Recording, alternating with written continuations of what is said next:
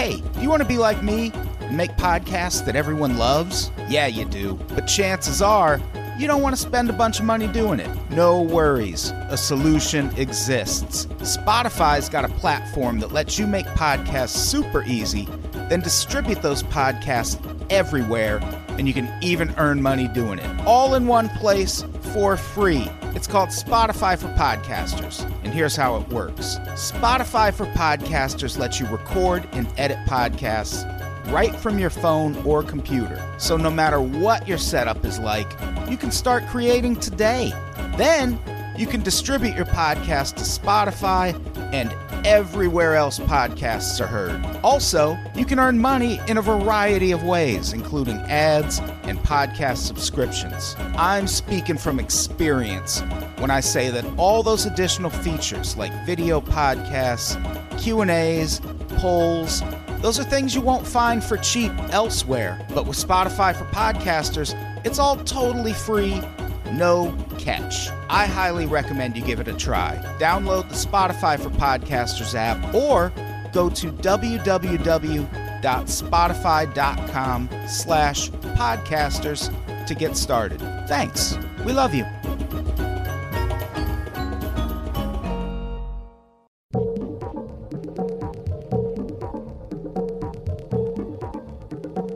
Welcome to Pretty Scary with your hosts, Caitlin Cutt, Gary Martin, and Todd Brown.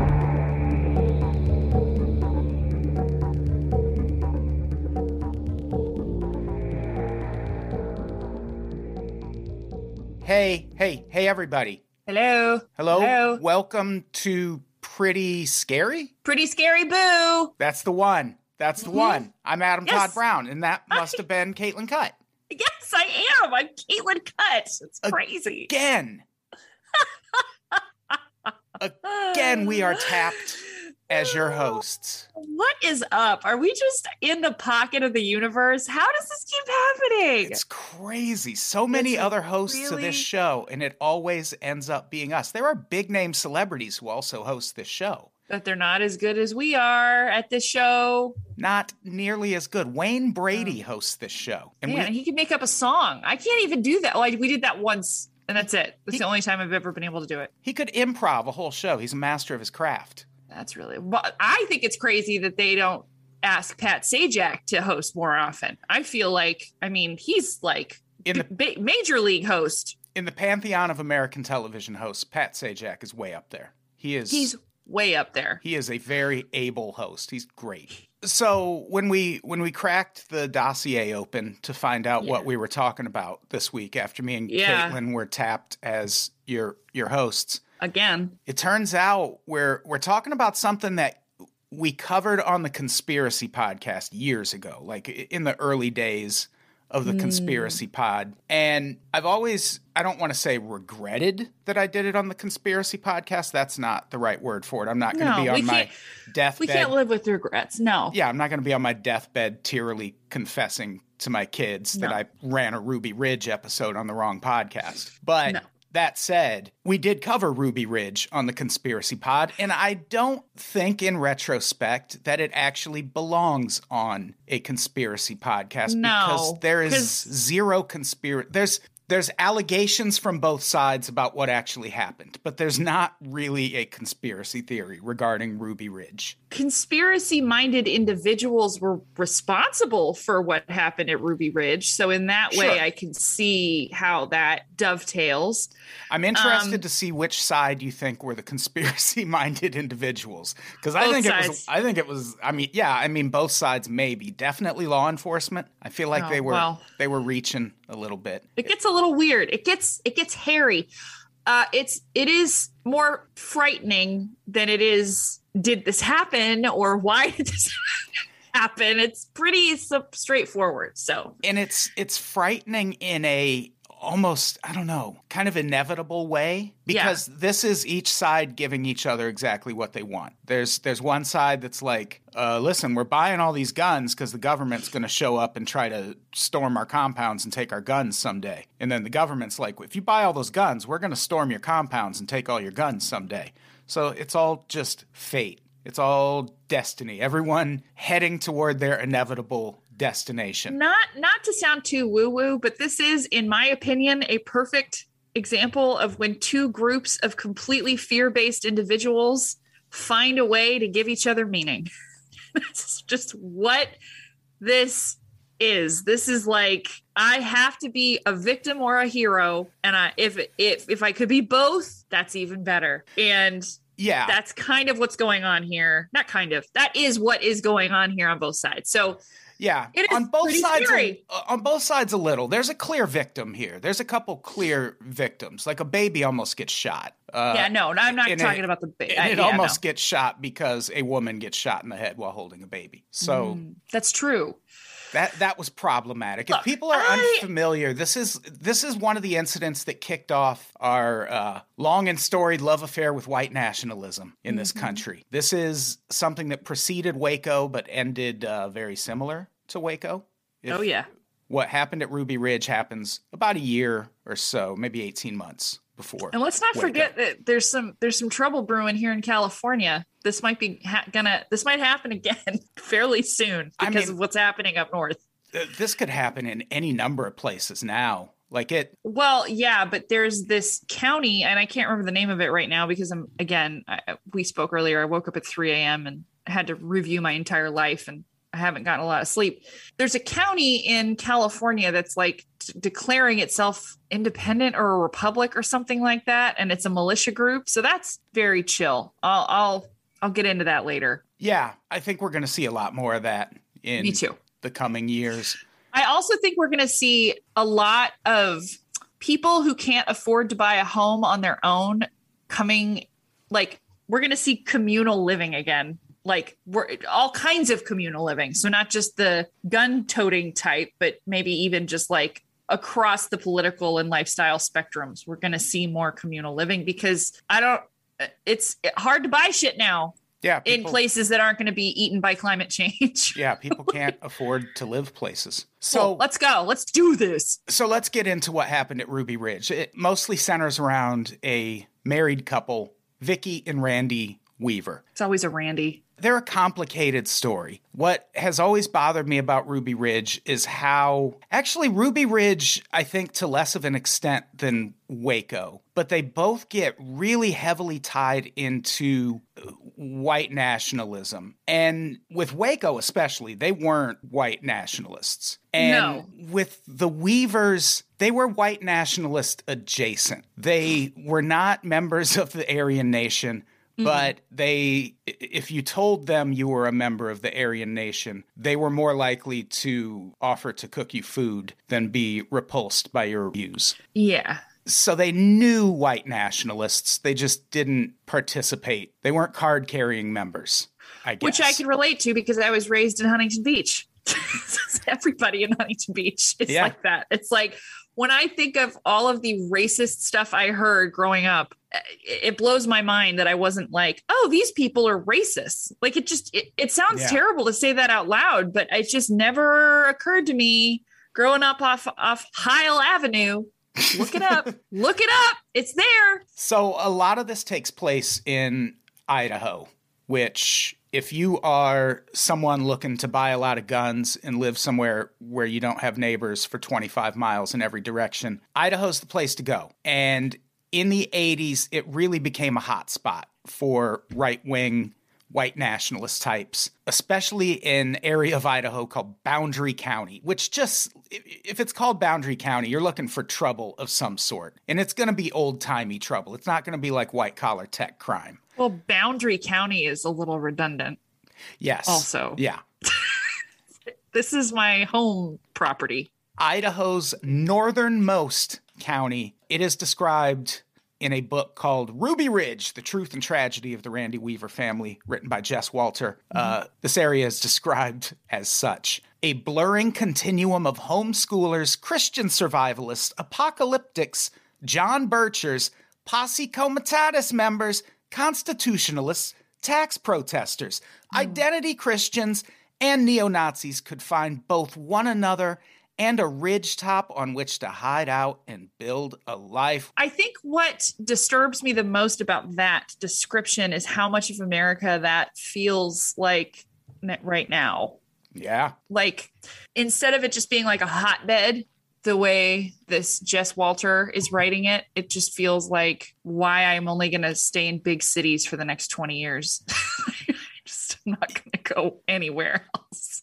Yeah, this is a thing that has definitely spread, and it had already spread by then. It's just, I mean, it's part of the fabric of America. Okay. Of course, Period. There's no question, but there is some kind of like weird pride thing happening right now in this ilk of mindset that is very, very disturbing. Yeah, this again is where a lot of the white nationalist sentiment in this country starts, especially when it comes to not trusting the government and liberals are coming to take your guns. This is the springboard for a lot of that. It did not help things, this Ruby Ridge sitch. It certainly did not. So let's talk about the Weavers. They met in 1970. Vicki Weaver's maiden name, Jordison.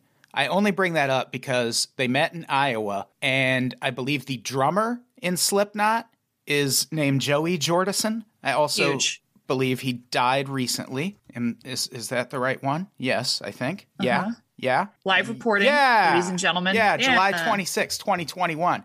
I wonder if Joey Jordison and Vicki Jordison were related. Why not? They gotta be. How many Jordisons are there in Iowa? 2. Vicki and he's Joey. in a band called Slipknot also. Let's not forget. Slipknot rules. Yeah, I know, but the name, you know what I'm saying? True. I feel like it fits in this whole oeuvre of this community. I'm also getting a big potluck vibe from these people. How so? Just feel like there's a lot of potlucks happening in this community situation. Having grown up in the Midwest, yes, there are a lot of potlucks. There's potlucks happening everywhere all the time in the Midwest, especially in the winter. Like, you want to carry a hot dish of food with you to work just so you can stay warm in your car on your 3-minute commute. There is that. But so I brought a frittata.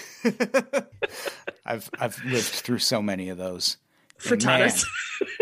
Man. Just hip deep in frittatas out there. Tell people at a Midwest potluck to wash their hands before they handle the food and see how quick you become an outcast at that workplace. Oh, man. Well, yeah, here we go.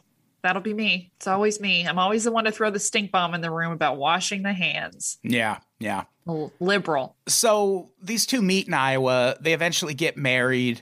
They have their first kid in 1976. Her name's Sarah. Things are normal for years. And then in 1978, Vicki reads a book called The Late Great Planet Earth by Hal Lindsey. Fucking Hal Lindsey, man. He is a Christian writer, a Christian Zionist, and a dispensationalist author. Dispensationalists are people who believe that the end times will happen exactly as described in the Bible, and that if you're living in those end times, it is your responsibility to help make sure those end times do happen in your lifetime, exactly as described in the Bible. Sounds like a bunch of crazy fringe lunatics, but it's mostly presidents and politicians and things. Oh, and my parents. Yeah, it's a huge thing. Evangelicals are dispensationalists. So just understand that. I forget sometimes that there are a lot of people out there that weren't raised in a dispensational evangelical mindset. Yeah. And I can see a lot of the rhetoric out there like, oh, these people are crazy, or these people, they're stupid, or whatever. And I'm not saying that they're the most sane people on the planet, but I think if you are looking at large groups of people and saying, I don't get it, they're stupid, maybe just learn about it so you understand what's going on here. It's actually more bizarre than you know, is I guess my point. I had a Tupperware box of Bibles under my bed. Okay. So. It's fundamentalism is what it is. Evangelicals were called fundamentalists back in, I think it was the 40s or 50s when they finally realized that fundamentalist wasn't the thing you wanted to be. But that is the definition of fundamentalism. If you think the end times are going to happen literally as described in the Bible, you're a fundamentalist. That means you take the Bible literally. Well, a dispensationalist involves apocalyptic thinking. Fundamentalism is just a person that looks at a religious doctrine as literal. And that's a slight difference. Yeah, but it's also, it's still a form of fundamentalism. 100%. You have a fundamental belief in how the world's going to end. And right. So that's something to take into consideration when you think about some of the famous fundamentalists or dispensationalists from history, like Ronald Reagan. Ronald Reagan believed in his dementia-addled heart that it was our destiny to go to war with Russia, nuclear war, and that the United States would survive that war and emerge victorious. And he felt that way because that's how the crazy advisors around him at the time interpreted the Bible. Sure. And not George H.W. Bush, he was in the CIA. George W. Bush has spent most of his post-presidential life working with this group that relocates American Jews to Israel, because according to his team's version of the apocalypse, something like 50% of the world's Jewish population has to be in Israel. I don't know the exact numbers, but for things to play out exactly the way his team sees it, people have to relocate to Israel first. And what's crazy is when you think of the word fundamentalism, that's what we usually label groups like ISIS as. Of course. And the thing, and that's why I want to draw the distinction between fundamentalism and dispensationalism, because dispensationalism is not the same thing. Yeah, but it's a difference that doesn't matter a whole lot. Like, if you're living your life thinking that it is your job to bring about the end times as described in the Bible, what is it in the Bible that you disagree with? No, I know, but not everybody believes in the Bible, and that's what makes you a dispensationalist, from my understanding. That's my point. What do you mean? It's like a Western version of, I don't know what it doesn't matter. It actually doesn't matter. Who knows? I do, but it's fine. Well, I just think that there's like a weird... I understand there's a distinction between the definitions. I just don't think one is better than the I don't think one other. Is better at all. Oh, no. I think that you can be a fundamentalist Baptist without being a dispensationalist, though. Sure. So that's all I'm saying, is you could be a fundamentalist Catholic. Right, but I would argue you can't be a dispensationalist without being a fundamentalist.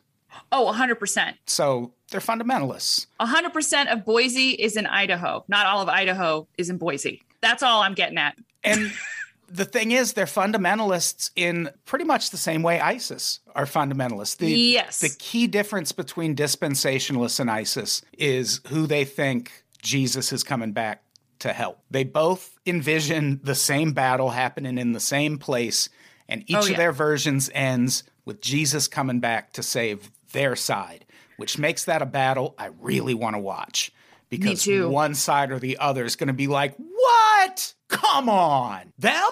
Yeah. Well, the great thing about world history is it's always been the end of the world. And I should mention I'm a dispensationalist. That's why I say it's a battle I want to watch. 100%. Yeah, no. I mean, that's your shirt. A pay-per-view thing. I can see the shirt there that you're wearing. Like, yep, there it is. I'm going to...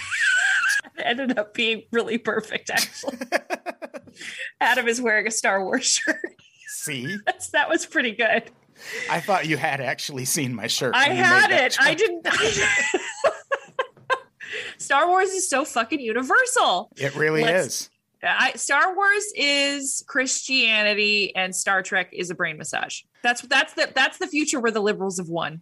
Star Wars is the opposite. Let's go. So back to the Weavers. Love it. Let's do it. Vicki Weaver is convinced. She reads all these Hal Lindsey books and she decides, yep, that's how things are going down. She talks to Randy about it and he's like, sure, babe, whatever. And they start looking for a mountaintop to move to. They start meeting with like-minded radical Christian types at a local Sambo's restaurant in Cedar Falls, Iowa. So hot. Sambo's is as racist as the name implies. A couple shocking facts about it. One, it used to be a national chain. They were everywhere. Cool. And two, there's still one in Santa Barbara. Really? Yes. It is the last Sambo's, and it's in liberal California. You think Oprah would have bought that out a long time ago? Yeah, and they, you know, yeah, I don't know. They might have shut down. I'm not going to Google it. Fuck it. no. It was there recently enough that it's a problem. How many horrible moments in world history started with a husband only half listening to what his wife was saying?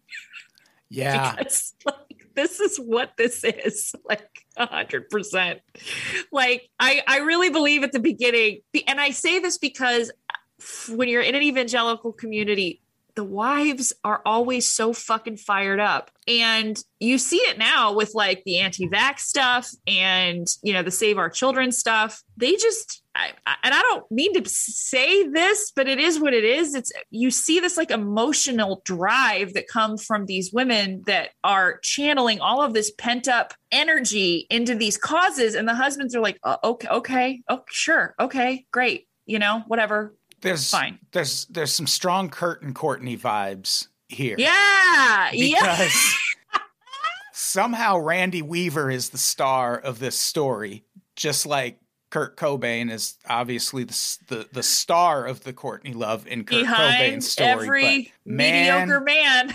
Behind the scenes, Courtney Love is getting up to some shenanigans. And that's the same thing with Vicki Weaver. Somehow Randy Weaver is the name that has come from all this, probably because he's one of the survivors. But Vicki Weaver's a fucking character. Holy Vicki buckets. wanted the world to look like she wanted it to look. Period. Yes. And she had a lot of I'm white and nothing bad will happen to me bravado about her actions. She's one of these Million Mom March women. Yep. She's Save Our Children. She is part of an MLM. Yeah. She had frizzy hair. Anyway. In September 1983, right around the same time Chicken McNuggets are introduced nationally. Wow, huge year. Big year for me, I tell you that. Yeah, and me too. They end up moving to Idaho. They settle on a rocky bluff about 8 miles southwest of a town called Bonners Ferry. You know Bonners Ferry, so it's about 8 miles southwest of Bonners Ferry. Yeah, look, here's my mug. You can see my mug. Yeah. Bonners Ferry. We did a show there recently. Yeah. According to Vicki, it was, quote, just what the Lord showed them it would look like. They paid $7,500 for 15 acres. I'm angry. I would have moved to Idaho for those prices. It's not like you had to be a white nationalist. You could just go there and be cool and request that people leave you alone. And they'd do it as long as you didn't have guns. A broken clock is right twice a day, and a good deal is a good deal. Yeah. Okay? Yeah. That's America. That's America. We could have went up there and subverted things from within, me and my liberal family. You know what we could do is just not do anything. That sounds so cool. Yeah, that's the thing. I mean, I wonder what it costs now. Like, what, 75,000? I'm not going to lie. I feel like you give me a few years, I could scrape that together and just build a compound in Idaho. This is what I'm saying is like, it's going to be the Unpops compound. It's going to happen. Fine by me, as long as Come it's to nice. our shows. As long as it's a baller compound. Oh, well, come on. I want Caitlin, you ready? Yeah, I'm ready. Glompound. Whoa! Like glamping, but we build a glamour compound. Oh, yeah. No, I am not farming. I think that's what Nexium was, basically, right? Oh, Didn't they have pretty nice digs in upstate New York? Nexium was we don't have to do all the stuff, just the nice place. Just the nice place. I don't want to tend the earth, okay? I'm not that. Maybe somebody else in the Unpops crew is that person, okay? I will organize the events. I will decorate. I can add a lot to the community, you know? I will do the encouraging loudspeaker announcements every day. Oh man, you would thrive. Can you please dress like Jim Jones once a week? I mean, or always kind of a given. Yeah. The problem is when you're a chick on a compound, your hair is going to end up looking bad. So I'm going to try to not do that. Yeah. Yeah. Well, there's always that poof that starts. Jonestown had a medical clinic, like a top-notch medical clinic. There's no reason there couldn't be a top-notch salon. Like a dry bar? It's a glompound. Where I can go get you're right. Caitlin, I can get it is blowout. A glompound. You're going to be able to get your eyebrows threaded. God, this sounds so nice. Come and we'll eat Rao's pasta. At the Glompound. At the Glompound. And this that sounds is what so much better. That's what we're calling it, so we can trademark it and sue people if they try to build a Glompound. My kid would grow up to be so cool. God, I can't wait to move to Idaho. God, it's going to be great. All we need is $75,000. I'm going to start a Patreon just for this. Kickstarter. So, flashback to the 80s. Damn Idaho, the 80s were crazy. They were so crazy. I know. I can't. I don't want to. I'm glad we can't go back to the 80s. I don't want to have anything to do with the 80s. Not that now's much better. I mean, I miss them a little bit, but only because we were too dumb to know better. Like, right. The days when you could be 6 and walk to the store by yourself, that store being about 8 to 10 blocks away, magic. I mean, you could do it with a free mind. Yeah. Now it's just like, wow, that's just statistically a horrible. I see what you're saying. It's a Yeah, we have lost our eternal sunshine. Yeah. So in the 80s, Idaho just becomes a place that right-wing types flock to because of this. Mm-hmm. And within a year of arriving in Idaho, Randy Weaver ends up on the government's radar after a neighbor calls the feds to report that he threatened to kill Reagan. What kind of luck is that you move to right-wing Idaho and just happen to move next door to the only snitch in town? Like, come on, buddy. I just feel like Republicans, you don't know where they're really at. You know what I'm saying? That would be hard as a Republican. Okay. I will say that is like, you don't know how aligned they are to the government. True. Yeah. You know, because you could present as a more radical right-wing person for a really long time. You get to vote in secret, Adam. So this is when the first letter goes out. The thing about the Weavers, they were big advocates of the written word and dealing with their problems via letter writing campaigns. So Randy Weaver is accused of threatening to kill Reagan, and he says it's a smear campaign and writes a letter to the Secret Service agent who interviewed him and demands an apology. That's a bold move. Yeah, can you imagine if I snitched on you? Sorry, I don't know why that's making me laugh so hard. It's so like funny. In a prank show kind of way. As if you're not on a watch list already. God bless you, Adam. I'm sorry. But for sure, yeah. An alarm together. An alarm probably went off somewhere when I said threaten Reagan. Just links, just like live links to all your different things. Like this man, I could build an argument. And then I get on Zoom the next day like, Caitlin, what the fuck? You're like, gotcha, asshole. Then like, you just like, I watch a bag go over your head. You disappear out of the frame.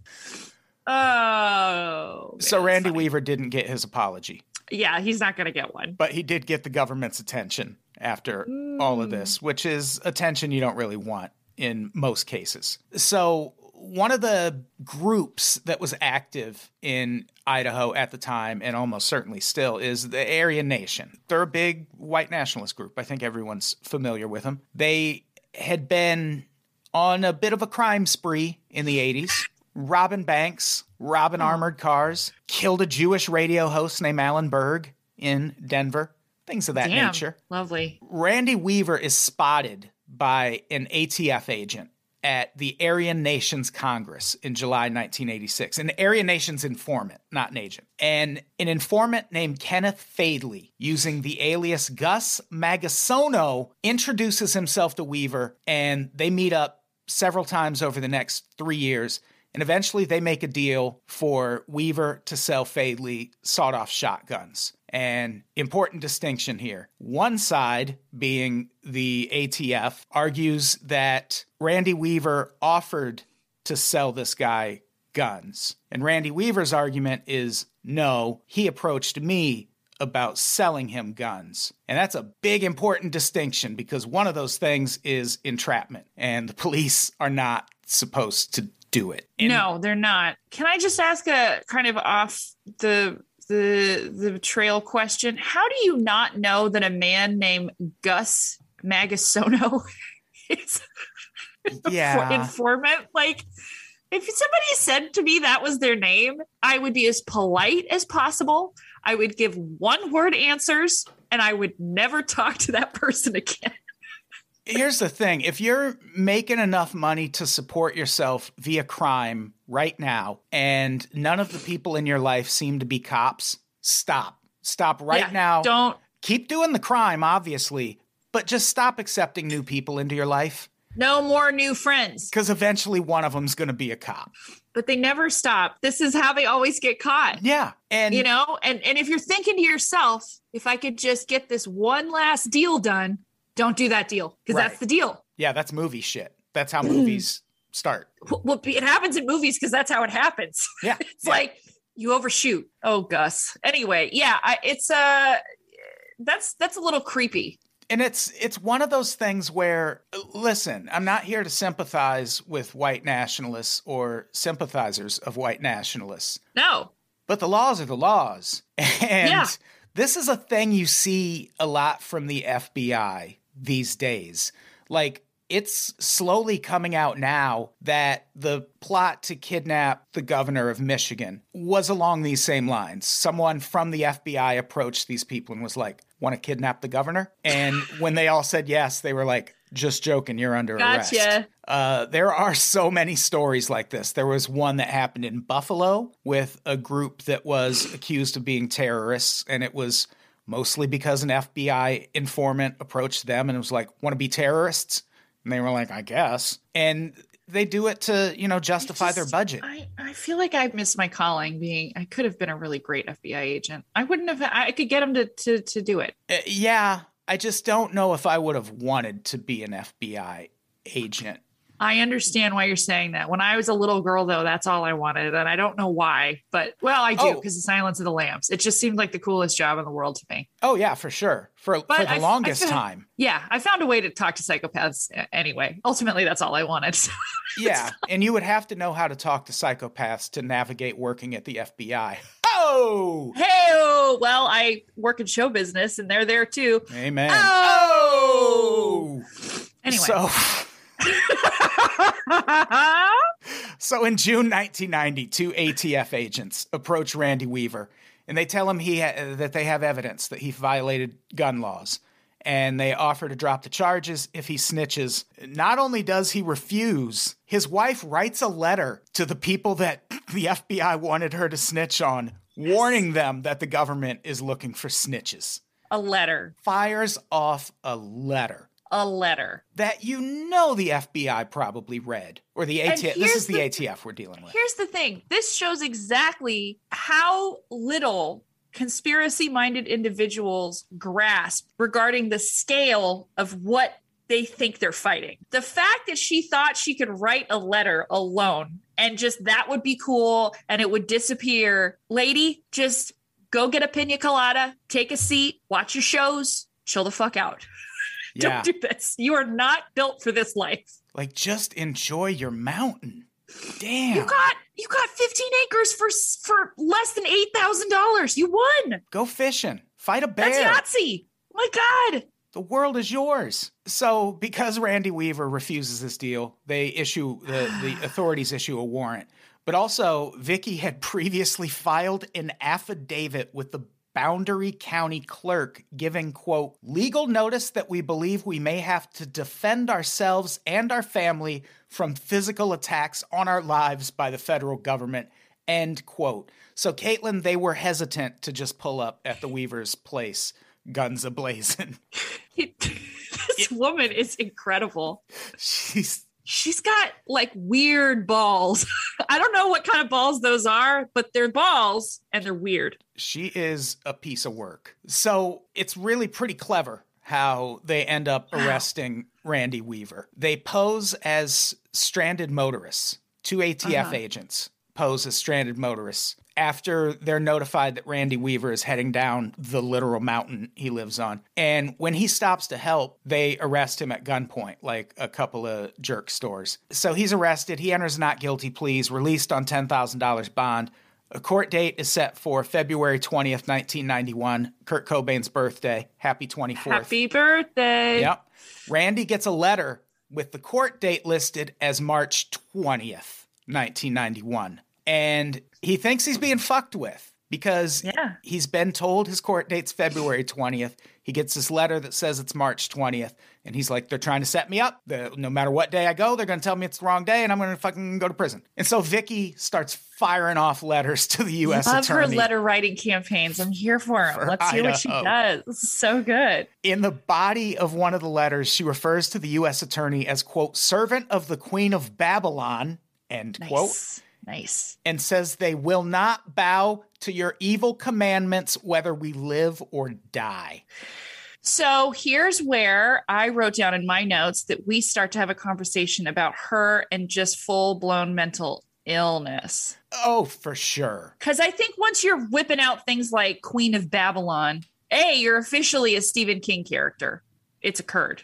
You have turned into this person. But B, it feels like Babylon is like a buzzword for people with some kind of manic or schizophrenic disorder. Yeah, there's definitely more at play here than just Vicky Weaver being an anti-government type. And yeah, I feel like that's just flat out crazy. And I feel like in a perfect world, that would have played into how the ATF handled this.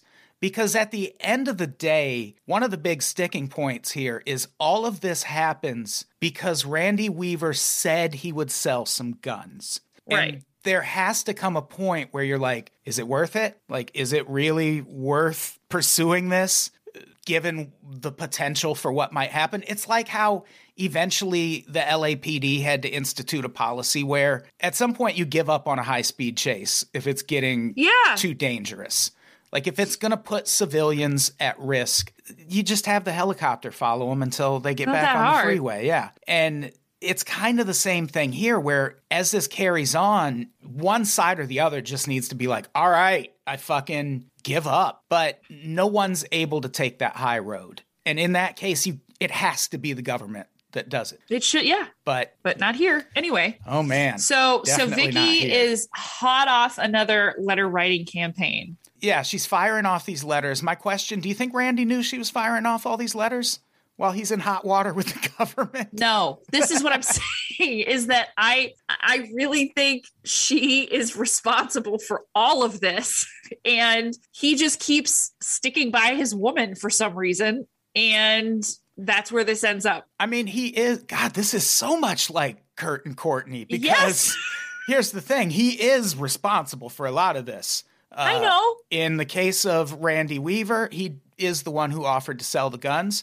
And in the case of Kurt Cobain, he's the one who fell asleep while Courtney Love had a gun. I don't know. It's anyone's guess. Clearly his fault. There's a whole lot going on there. But yeah, he obviously bears some responsibility, but man, Vicky is not making things any better. I just think people will do crazy stuff I was thinking about how much time I spend with my husband recently. Just he's the person I'm around. That's him and my son. My 4-year-old is not going to convince me of shit. Right. He's tried to, but I thought about, I was reflecting on it, in comparison to my parents' marriage actually. And I was like, yeah, I guess if I was living with somebody who just kept at something and just kept at it and kept at it, I mean, that's just going to change the way you move through your day. There's no getting around it unless you leave. Yeah. And it's not necessarily abuse because I'm sure there's a world where Vicky was just pleasantly crazy at home and she had her hobby and it was a way to channel all that weird energy. And he was like, well, she's got a point. It's clearly making life better for me.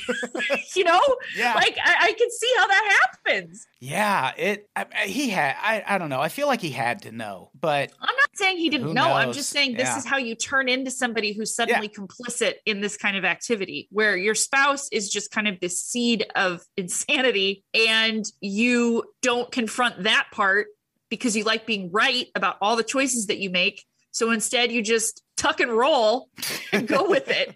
So this standoff between them and the government carries on for a long time. In the midst of all this, they have a baby because, of course, a kid is definitely going to make this situation better. Her name is Elisheba, again, of course. Great. She brings the number of Weaver kids to 4. There's also Sarah, who is 15 at the time, Sammy, who's 13, and Rachel, who is 6. So now that they know there's kids, a standoff is inevitable because they can't risk just going to the door So absolutely. now they got to just watch and hope for the best. Such a good strategy. And they do that by way of a program called Operation Northern Exposure. Where what a great name. I'm sorry. It is a really good name. It's fantastic. I love operation names. It's surprising that it was even possible at this point in history because what it involved. Well, no, we had surveillance cameras by then. I didn't know we had the kind of surveillance cameras that you could just like tape to a tree in the forest. But I did not know that either, but there you go. Just speaks to how far ahead they really are. Yeah. But that's what happens. The ATF goes out and puts watching devices and listening devices all over the woods around the Weaver's house. Listening. We're watching and listening. And at one point, they note that Weaver and the children sometimes take up armed positions around the cabin when visitors arrive. So that complicates things also. Imagine like a little kid with a gun. Yeah, that's cute. It's adorable. So at some point, Randy Weaver finds a bunch of this recording and surveillance equipment around his property. I want to know how he found it. I think he literally just, like, we're talking cameras in trees and shit. I know, but like just... I want that moment. That's all I'm saying. He's just walking around, just like whistling to himself. And he's like, what the fuck is this?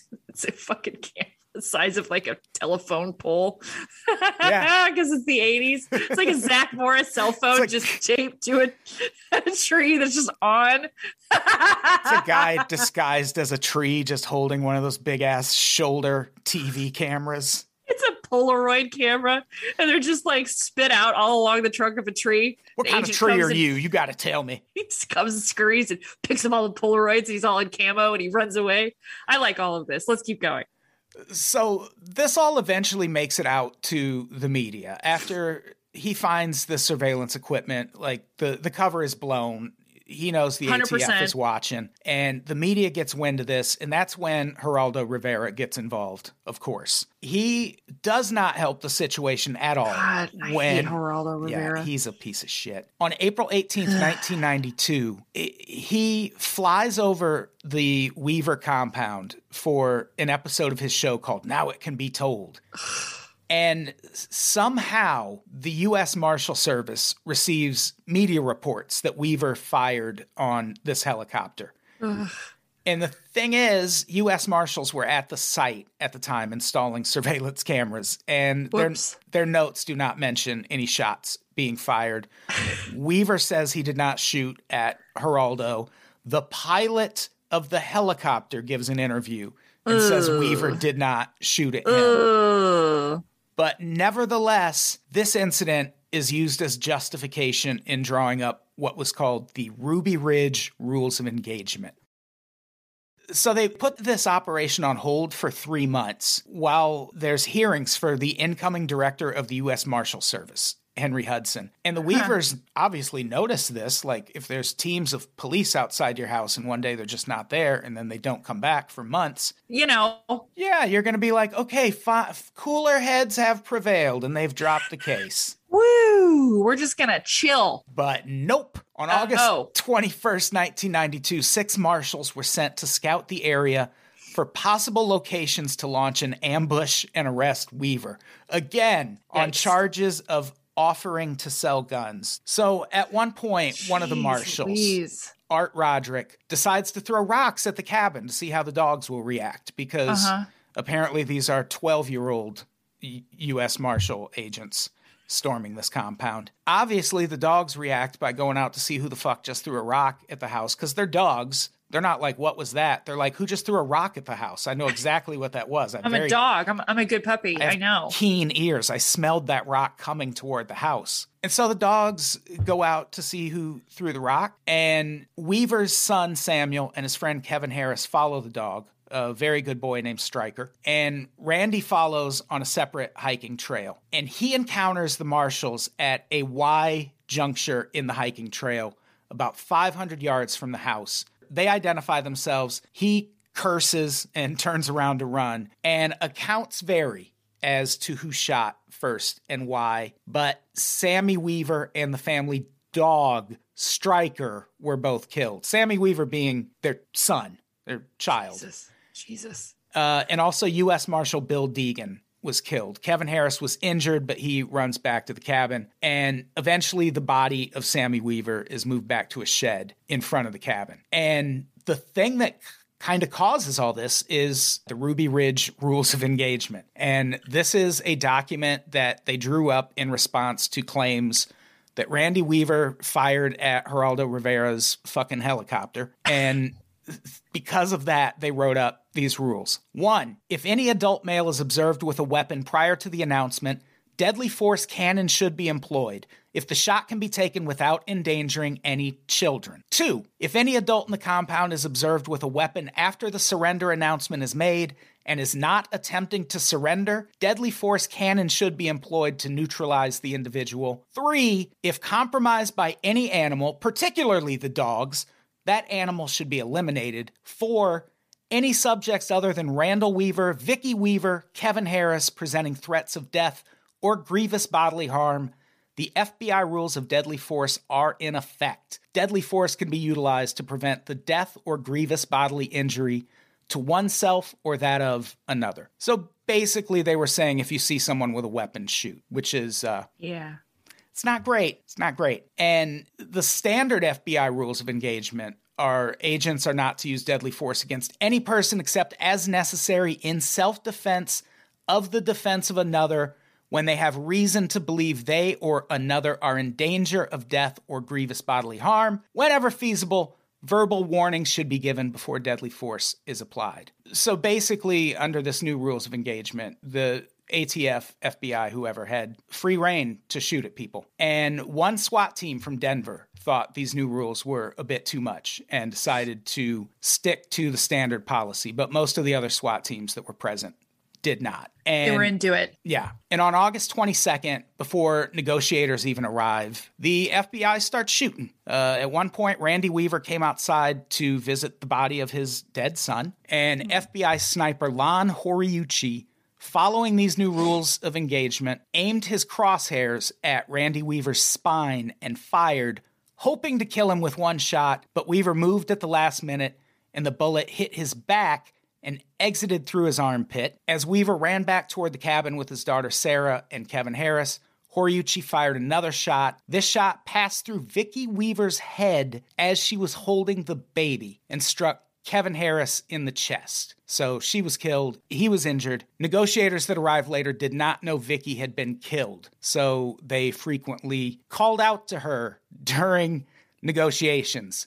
And the Weaver family assumed they knew that she was dead and that they were just like being assholes, rubbing it in. Yeah. Cool.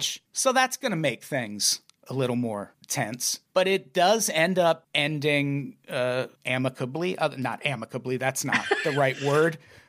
From there, it ends peacefully. It de-escalates from that point on.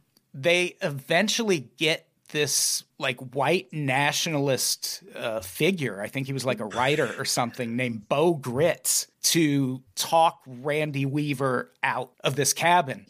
And he's basically like, look, man, if it's me telling you to come out, then you should probably come out. And he's like, it's not because I love the government. It's because the government's going to burn your cabin down with you inside it, probably. So Randy Weaver ends up surrendering on August 31st, 1992. And Lon Horiuchi ended up being sent to Waco when that happened the following year. It's never been confirmed, but there are claims that the shots that kicked off Waco were also fired from his position. What? And here's the thing, back to that analogy about high-speed car chases. In the end, Randy Weaver was acquitted of all of the charges except for missing a court date. And for that, he was sentenced to 18 months, but credited with time served and only served an additional 4 months. I can't imagine sending him to prison at all after that shit. That is crazy. But he ends up serving 4 more months. Kevin Harris was acquitted on self-defense grounds, and a Senate subcommittee report in 1995 criticized the rules of engagement change as unconstitutional, short for unconstitutional. That saved you time when you said it. It did. It saved me a ton of time. So Lon Horiuchi was indicted for manslaughter in 1997 by the Boundary County, Idaho prosecutor just before the statute of limitations was up. But the case was removed to federal court and immediately dismissed. A Ninth Circuit panel later reversed that decision, but by then there was a new prosecutor in charge in Border County, and they dropped the case on September 14th, 2001. Thanks again, 9/11. Yeah, for sure. That's definitely a weird post 9/11 drop. Yeah, there are some stories that were lost to 9/11. That's got to be. We've been talking about doing an episode about this for years. We need to do that episode because there's a lot. Yeah, the Saskatoon freezing deaths. That was the cops behind that went on trial. I think September 10th, 2001. What's her name that was killed in Central Park? Oh yeah, Chandra Levy. Chandra Levy. Fascinating story. God, that's a crazy story. We did a conspiracy episode about that. Oh, Oof. yeah. There's no question what happened to that woman. It's very strange. So that's what happened to the Weavers. See, I feel like that story isn't quite what people probably think of when they hear Ruby Ridge. Because I think because it gets lumped in with Waco, you picture like a compound full of crazy white nationalists. And yeah, it was, but there are only like 4 of them, and they weren't really doing that much. Well, and people don't even have a full picture of what Waco was either. No. I mean, if you just went by the news coverage at the time, it was abbreviated, if I'm being generous. And Waco, one of the things that frustrates me about that is whenever you bring up the fact that David Koresh maybe wasn't doing all the things that the government accused him of, people will be like, yeah, but he did marry a 14-year-old. And it's like, okay, so for that, you burned down the compound with like dozens of kids still inside it? I know. That's still what I don't understand. Not a fucking argument for what happened at Waco. He went jogging every morning. They could have just arrested him there. Well, and the other thing that bothers me about this is that since when does the government get up in arms about going all in against sexual predators? Yeah. Ever. Yeah. Ever. And I mean, that's what's so frustrating to me about like the pedophile conversations with QAnon. Because I just want to say to these people, like, you're so close. You're so close. But you really fuck up. And it gets sad. And then no one listens to you. So it's just when I hear like, oh, well, blow, it's like, well, you want to go get a pedophile? Like, just go get one of your petite friends, have her dress up like a teenager, take her downtown, and just wait for somebody to approach her. You'll get one. It's not that hard. You'll find one. Go to Orlando. All over the damn place. Yeah. Well, Orlando is like the number one hotspot because this is everybody. Get ready. I spoke with a person who specializes in tracking down human traffickers. And what he explained to me was fathers fly to Orlando with their families and their kids, set them loose at Disney World. They go have sex with underage kids and children, I should say, and then come back and meet up with ther family again. That's what happens in Orlando. Yeah. That doesn't surprise me, but it shouldn't surprise anybody. Obviously horrifying. There's a lot of money that Disney puts into squashing those statistics. BT dubs. Disney squashing pedophilia claims? Come on, Caitlin. I know. Crazy. Are you watching Euphoria? You don't seem like the kind of person that's like... No, okay. People have told me about it, and here's my problem. I got problems of my own, so I don't like watching shows about other people's problems. My problem is I don't really want to watch teenagers having sex. Yeah, So what is it? People get so defensive. They're like, oh, well, it's like what kids are going through. Blah. Okay, no. All right, that is not what teen sex and drug use looks like. It's far sadder and way more pimply and way more depressing than any of that. And secondly, and normally I'm not the like pearl clutcher in the conversation, but it's a show. It's a fantasy for people that want to watch kids having sex. Like, I don't get it. And I'm not saying that, I mean, listen, I'm not saying it doesn't happen, but there's something about that show that does not sit right with me. And, I spend a lot of time working on stories about women and children that are brutalized. And I'm pretty sure those people fall into the demographic of the people watching that show. And I don't know what else to say. Like, I don't know how to feel about that. What do we do with that? I don't know. I'm going to get a lot of... Zendaya's great, though. Well, yeah, she's great. I don't think any of the kids on that show or young people have thought that through, and I don't blame them for not doing it. It's not that. That's not what I'm getting at. It's not their fault. So I think that's our Ruby Ridge episode. Oh, yeah. It's definitely our Ruby Ridge episode. I'm glad we got this story out. I feel like there's... people just hear Ruby Ridge and think it's one thing, and it's actually kind of the exact opposite. It's not really aggression against the government. It's government aggression against... admittedly not great people, but government aggression nonetheless. I mean, I think at a certain point, we all need to remember that in America, you're allowed to not be that great. Yeah. Yeah. Like you are allowed to not be great. If you don't want to live in a country that allows people to not be that great, you can go to China and become part of their social credit system. Enjoy. And also have fun with that. And also, the police don't decide your punishment. Don't lose sight of that, people. The police arrest, and the courts decide punishment. So the fact that Randy Weaver did, in fact, commit a crime in no way means his wife should have been shot in the head while holding their newborn child? baby. Mm-mm. Yeah. Nope. So next week, the episode's going to be so much more upbeat. Oh. Don't get me wrong. We are still discussing a family beset by tragedy, no doubt. So, okay, listen. I rarely stump for people to become Patreon members, but for this episode, you should, because what we are going to cover is referencing some deep cuts of Pretty Scary. Okay, this is a notation that goes back literally years. Yes. And B, we both have stuff to say. We're all I'm going to say. I think all we should say is this, and y'all can fill in and fantasize about what we're talking about here. Adam and I are going to cover a movie next week called Robert.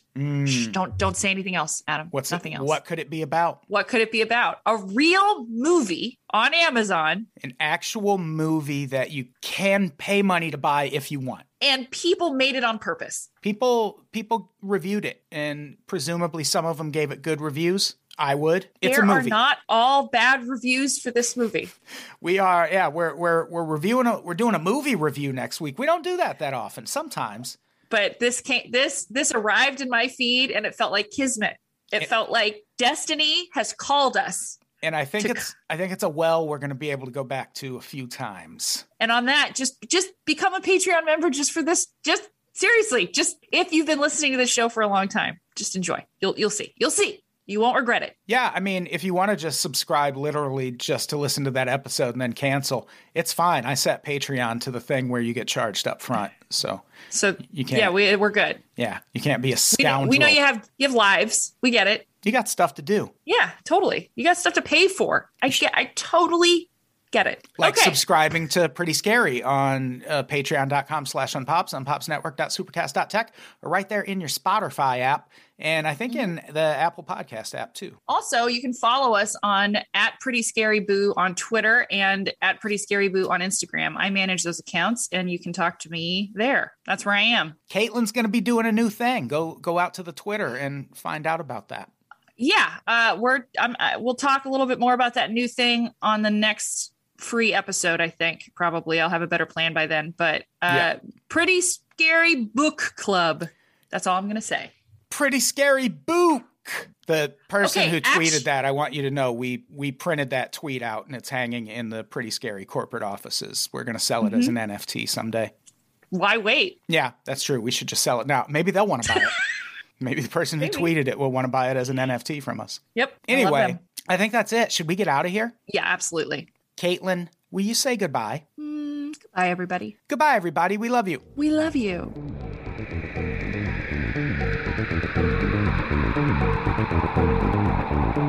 Thank you.